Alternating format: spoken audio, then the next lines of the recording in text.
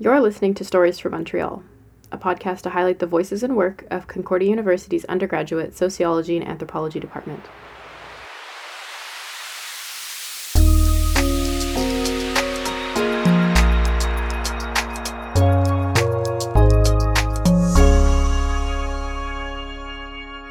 All of our guests have been featured authors in our academic journal of the same name, Stories from Montreal. I would like to begin by acknowledging that Concordia University is located on unceded Indigenous lands. The Kanien'kehá:ka Nation is recognized as the custodians of the land and waters on which we gather today. Tiohtià:ke, or Montreal, is historically known as a gathering place for many First Nations. I'm your host, Marie. Today I have the pleasure of talking to Jessica Agathangeliou about her paper, The Failure of Drug Criminalization, Decriminalization, and Harm Reduction as Viable Approaches to Addiction. Hey Jessica, how's it going? Hi, I'm good, thanks. How are you? I'm great, thanks. Jessica holds an honors bachelor's degree in sociology with a minor in law and society and is completing her master's degree in sociology at Concordia University.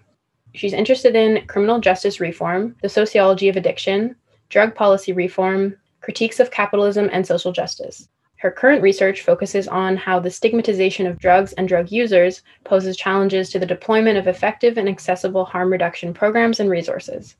In addition to studying at Concordia, Jessica works as a specialized educator in a group home for individuals with special needs and as a research assistant on the Hermes team at the Research Chair on Gambling. Personally, I'm really looking forward to diving into this one, as I think that there's a lot of misinformation and misunderstanding when it comes to issues of drug abuse and addiction. Would you be able to talk about what you wanted to look at with this research? Sure. So I have, a similar opinion as you, that there's a lot of misconceptions about drug addiction. And in my paper, I posed the research question, are decriminalization and harm reduction better approaches for treating addiction compared to the current criminalization of drugs in Canada? So where I came to this question was with the thought that the way that addiction and drug users are treated in Canada and in many other countries in the world is with the traditional criminalization approach. And rather than treat the actual problem at hand that's causing addiction or causing individuals to choose to use drugs, the solution is punishment, which doesn't actually solve any of the underlying problems. Yeah, okay. So then kind of criminalizing the act of having an addiction, having a mental health issue, or any way you want to classify it, versus seeing it as what it is. So how has the fact that drug use and possession is criminalized affected how addiction is conceptualized and viewed in society?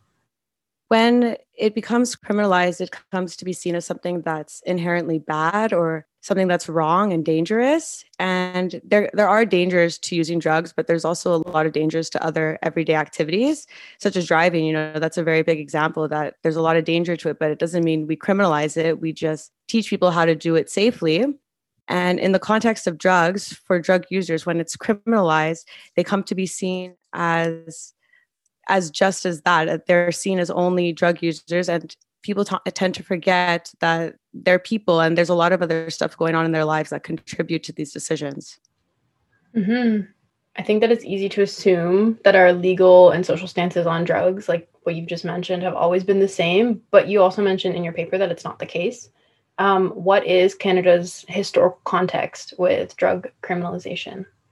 Well, prior to 1908, drugs weren't explicitly criminalized, but there was stigma and rhetorical shaming around it. And when the Canadian Pacific Railway was being constructed, there was an influx of Chinese immigrants coming in for work. And at the same time, this railway was also being used as a hub to smuggle opium. And what this resulted in was an association between the Chinese immigrants and the opium overdoses. And as a result, there were the anti-immigration riots in 1907 that were fueled by anti-Asian rhetoric. And as a result, a lot of primarily Chinese businesses were being impacted. A lot of them were also opium manufacturers. And as a result of the destruction caused by these riots, there was a commission set up to review it. And once they realized that a lot of these businesses were manufacturing opium, there was disapproval for this, and it was seen as something that was bad and harmful. So as a result of this, in 1908, the first Opium Act was passed to criminalize the manufacturing of opium. So it was only limited to manufacturing at first, but then come 1911, there were amendments made to target individuals for using drugs, but more specifically that police were given more power to search and seize drugs, as well as the biggest offense that was added to these amendments was the found in, where if an individual was found in an opium den or a manufacturing site, they were automatically assumed to be a user. Oh, so like penalized just by association also. And then there's that huge racial aspect also. Right. And it was targeting the Chinese specifically because they were seen to be producing it the most. But because of these acts, use among Chinese declined because there was the fear of being deported or jailed. So in these cases, it was primarily white people using opium, but it was immigrants, Chinese, anyone who wasn't white Canadian that was specifically targeted with these acts. Well, sounds like not much has changed. No, definitely not much has changed. It's just branched out to anyone that's not white. Right. I mean, you mentioned that they initially targeted, the manufacturers. What was the purpose of criminalizing these drugs? Like, what was the switch between 1908 and after? Well, from that association initially between Chinese and opium, as time continued to pass, this association branched out to any immigrant. And this was also at a time where Canada was going through its nation building project and constructing itself as a specific kind of nation with a specific kind of citizen. And through this, there was also the moral reformers that were generating moral panic by creating this association between immigrants and uncleanliness, crime, and drugs.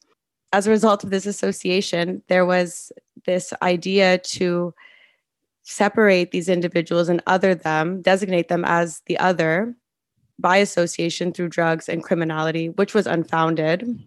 And so this othering process served as a tool to differentiate anyone who wasn't aligning with these 19th century bourgeois values that were being integrated into this Canada nation building project. That's crazy. So these people were like marginalized on so many levels: immigration, visible minority, perceived addiction, or like that's intense.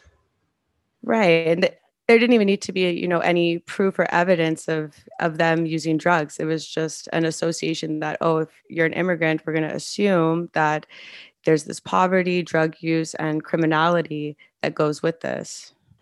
So does criminalizing drugs and their users actually work? In my opinion, and through my research, I found that no. Two main arguments with criminalization is that it deters drug use and it'll lead to cessation of drug use. But through my research, I found these two arguments are not true. They're found to be false, primarily because incarceration or punishment isn't going to stop somebody from using drugs. It doesn't take away the initial cause or reason that someone uses or abuses drugs. If you're put in prison, there's usually no or very limited or underfunded resources to deal with the root causes.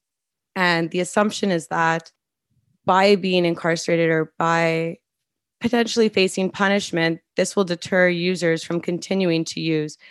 But, this argument doesn't necessarily make sense when you think of the potential of facing punishment or all the other underlying causes that lead you to the position that you're in life, or the reason that you choose to do anything, whether it's drugs or crime. Going to prison isn't going to change those initial reasons.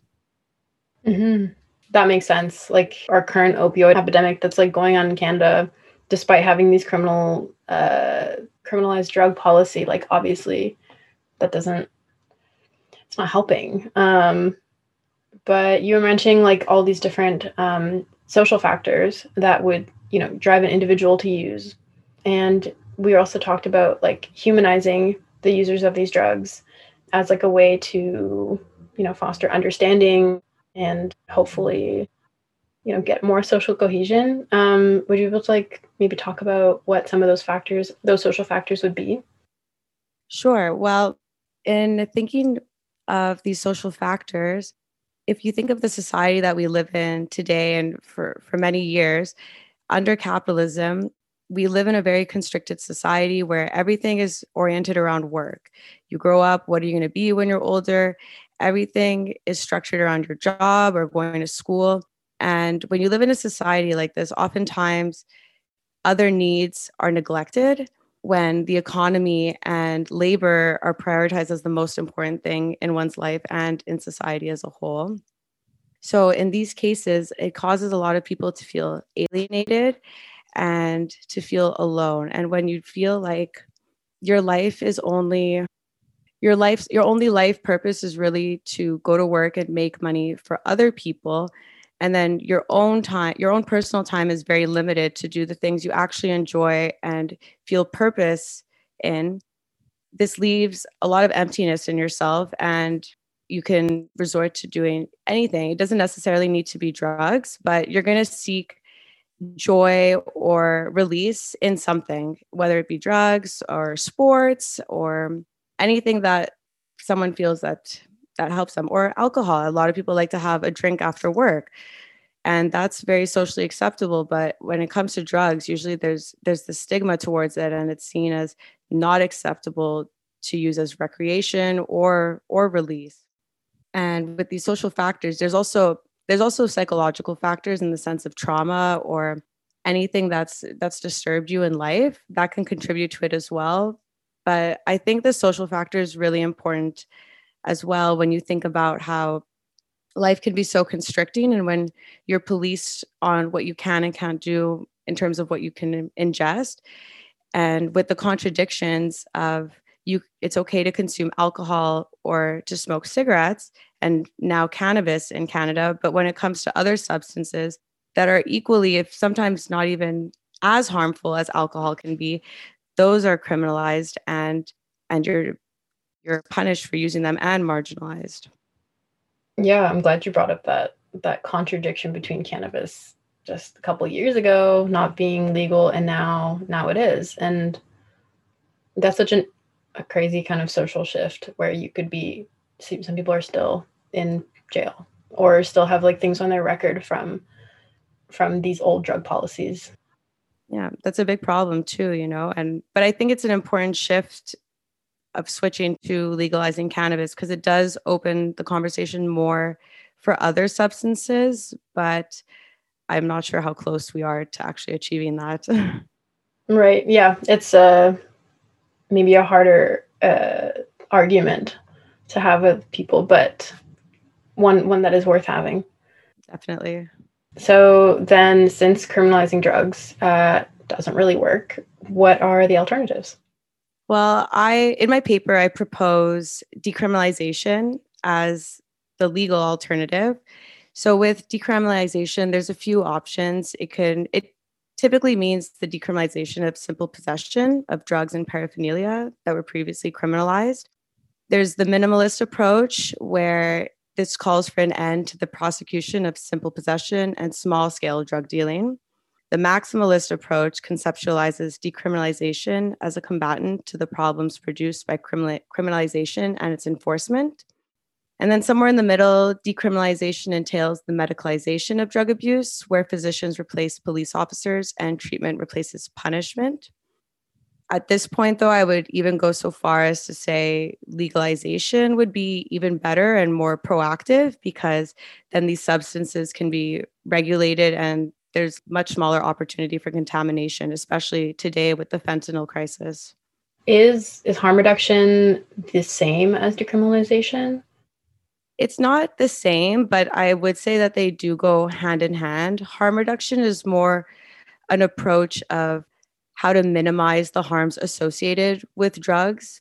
And it takes a more pragmatic approach where it looks at drugs as it's a reality in society and people are always going to use drugs. And rather than criminalize and punish them for it and try to make it go away, we should just accept it and give these individuals the tools to minimize harms associated with drug use. and to also provide a community and a group of people that support them in a non-judgmental way and give them the opportunity to recover in whatever way that they see fit, whether it be abstinence or in moderation. So there's like more agency placed on the user versus creating an overarching like system. Yes, it's more to provide them with tools or resources to use safely. So, for example, there can be an overdose prevention site where users can go and they'll be able to inject drugs safely. And if there's a case of overdose, there's someone there to help them. They're also at these kinds of resources. They also have access to other kinds of rehabilitation, whether they'd like to see somebody to talk about or would like access to rehabs. It opens a door for other opportunities, and it also gives them a chance to keep using in the way that they are until they're ready to seek recovery if that's what they want. Okay. Yeah. Are we seeing like harm reduction models being implemented in Canada already? Yes, I believe that the first safe injection site was in Vancouver, and we do have one, I believe one or two here in Montreal. But there is the problem with funding, how long there's going to be funding and how much, as well as there's the problem of it's still criminalized to have drugs on site. So that does limit the way that these programs can work, because they're limited in how they can test the drugs or handle the drugs, because the drug itself is still criminalized, and they have to seek special permission from the government to be exempt from the criminalization in these buildings. Right. That's kind of a weird loophole then. Right. So it becomes tricky to navigate the legal system when trying to provide this kind of care. And then the government's usually not very available or respondent to these issues. Right. Yeah. It seems like kind of one of their last priorities. Right. I remember, was it 2 years ago, or maybe 3 years ago? They started releasing like naloxone kits. And at first they were pretty hard to access, but then I believe I read something that now you can get, they're way more accessible in like cities like Montreal. Yes, their access as of 2019, it became more accessible. But the problem is that in more remote areas, it could be more difficult to access because usually you need to get it from a physician. And at the same time, in Montreal, I believe it's more accessible downtown, but in areas for like the West Island, for example, I don't believe that many pharmacies carry it to just give out. Because I remember even a few years ago, I was told that pharmacies give out safe injection kits with clean syringes, alcohol swabs to disinfect. But when I had gone to a pharmacy near me, I live in the West Island, and I asked just to see, and they said they don't do that here. So it's even in areas that you would think are more urban or more closer to the city, they don't necessarily have these tools to give out to people. Yeah. So if you are like using drugs, then if you want to like minimize the risks to yourself, you're kind of being forced to only kind of frequent this like one area of the city. It's kind of like limiting your mobility in a way. Right. Or you're forced to, make your own kit, which can become quite costly. That too. I just want to go back to the decriminalization point because you were talking about in your paper Portugal as a case study that had implemented a decriminalized kind of system a while ago. Would you want to talk about that a bit? Sure. So in 2001, Portugal decided to decriminalize all illicit drugs. And this was brought about because overdose rates were very, very high in Portugal. And they tried the criminalization approach. They tried the American war on drugs approach, and they found it wasn't working. It was making things worse. So after having a committee of different health professionals, legal professionals, and politicians, they decided that decriminalization would be the best approach, not only for users, but for the country as a whole. And what this did was it brought the overdose rate down very, very low. And rather than face punishment, criminal sanctions for drug use, if caught with drugs, you present yourself in front of a committee who will assess your situation to see whether the use is problematic for yourself. And usually what happens is that these individuals will have the opportunity to seek treatment if they want, or they'll be given community service if they feel like that's what's necessary. But for most cases, people are just let go. They just want to talk to them and see how they are and see if they need any help with anything. And if they do, they provide that help. And so it's been mostly successful then? Yes, it has been successful, not only for users, but for everyone as a whole, because of this, there's less people in jail and more people are given opportunity rather than being stigmatized for their drug use. So oftentimes, even at these committees, people will be given the opportunity to have a small business loan and get themselves started on something. So rather than be exiled from society for their drug use, they're reintegrated regardless of drug use. Oh yeah, that's great. Yeah, because it's got to have a negative mental effect on the person who's being stigmatized if you're being told that, you have this issue, you can't basically play with us. Exactly. Yeah, and it seems like kind of a catch-22 if you can't get a job to, find any other means than through crime. Like it seems like a vicious cycle. Exactly. And even back to how we were discussing before of these underlying causes, if you don't have a purpose, if you don't feel that you have a purpose in life, it's going to be very difficult for you to branch out and do different things. So by giving these individuals an opportunity to have a business or any kind of job that they'll feel purposeful in, it's very inspiring to them and it gives them motivation to do other things in life. And they're not saying, you have to stop doing drugs. They're saying, we're giving you other stuff to do. And if you want to use drugs, you can use drugs. Have any other countries adopted that since?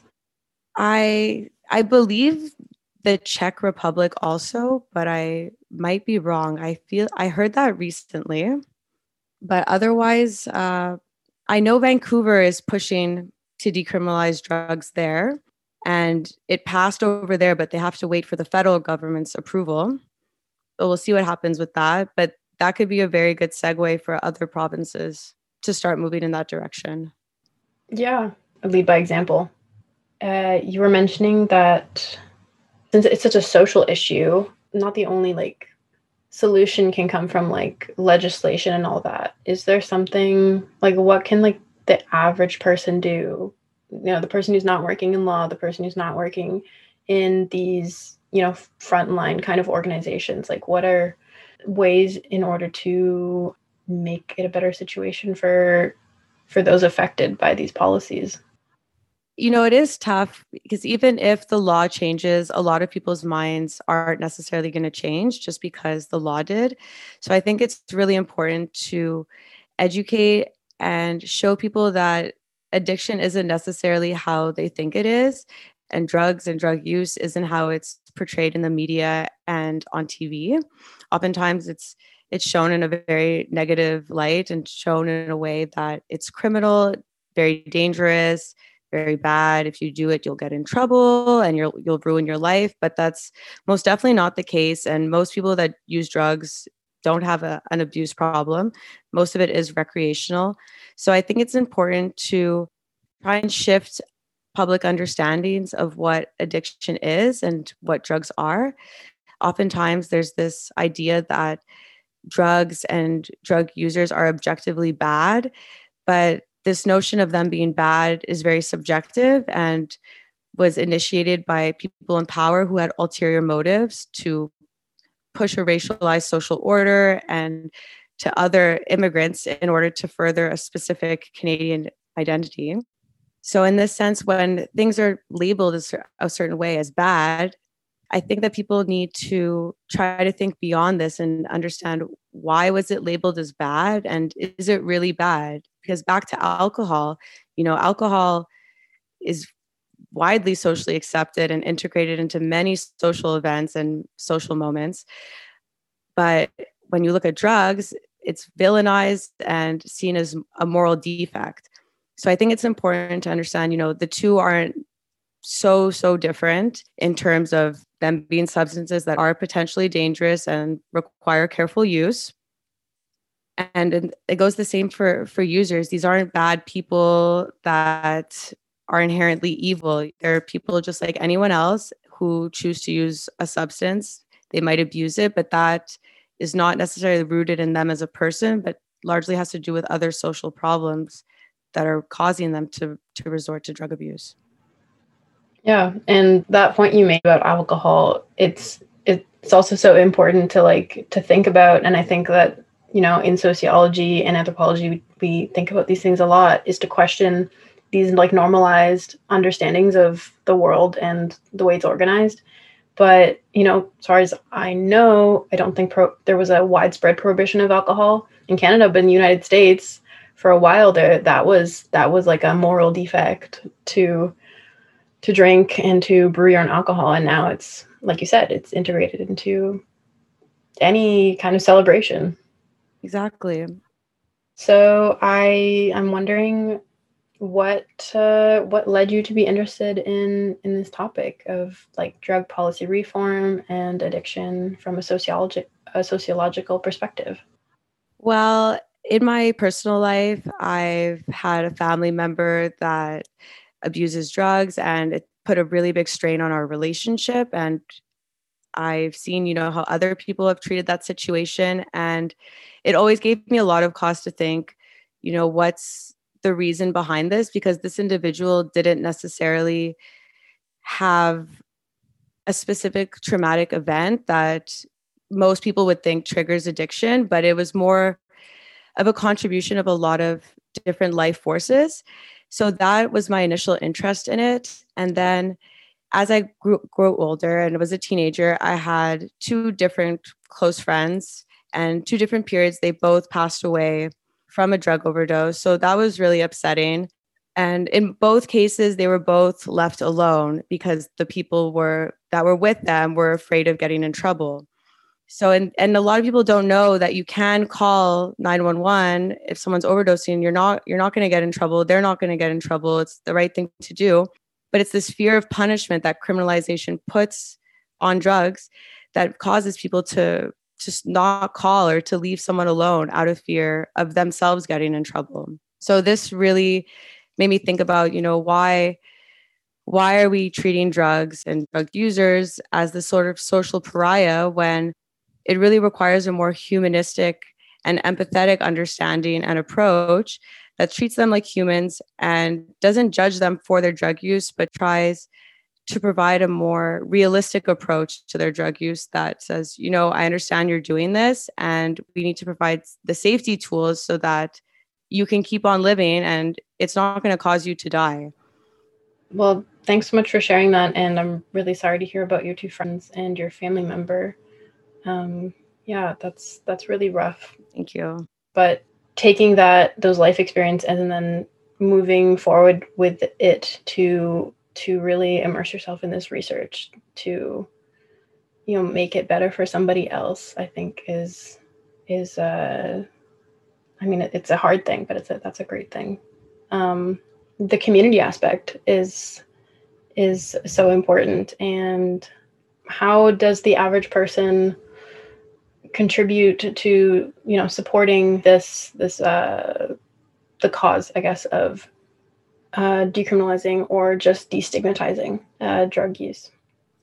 That's a really great question. I think something that's really important is to stop using terms like crackhead to refer to these individuals, because it brings up a very specific image to people that's not the reality of everyday drug users. And I think it would be very important for the everyday person to do some research and try to see what addiction is actually like and what contributes to addiction, as well as what they can do to better support those that they may know who have an addiction.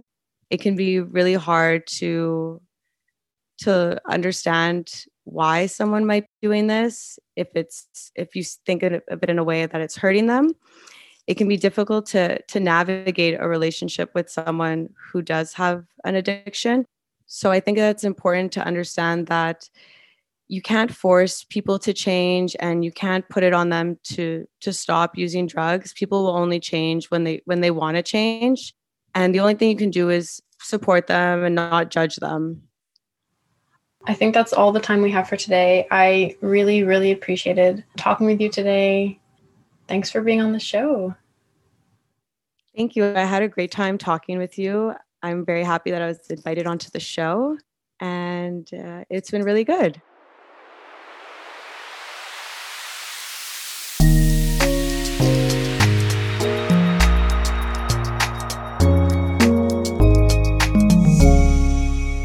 To read Jessica's or any of our other featured authors' works, be sure to check out SASU's Facebook page or Instagram for more information.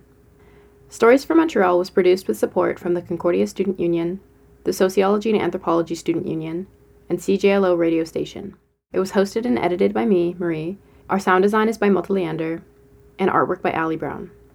You can catch our show on the CJLO airways at cjlo.com or on their channel 1690 AM every Wednesday at 4 p.m.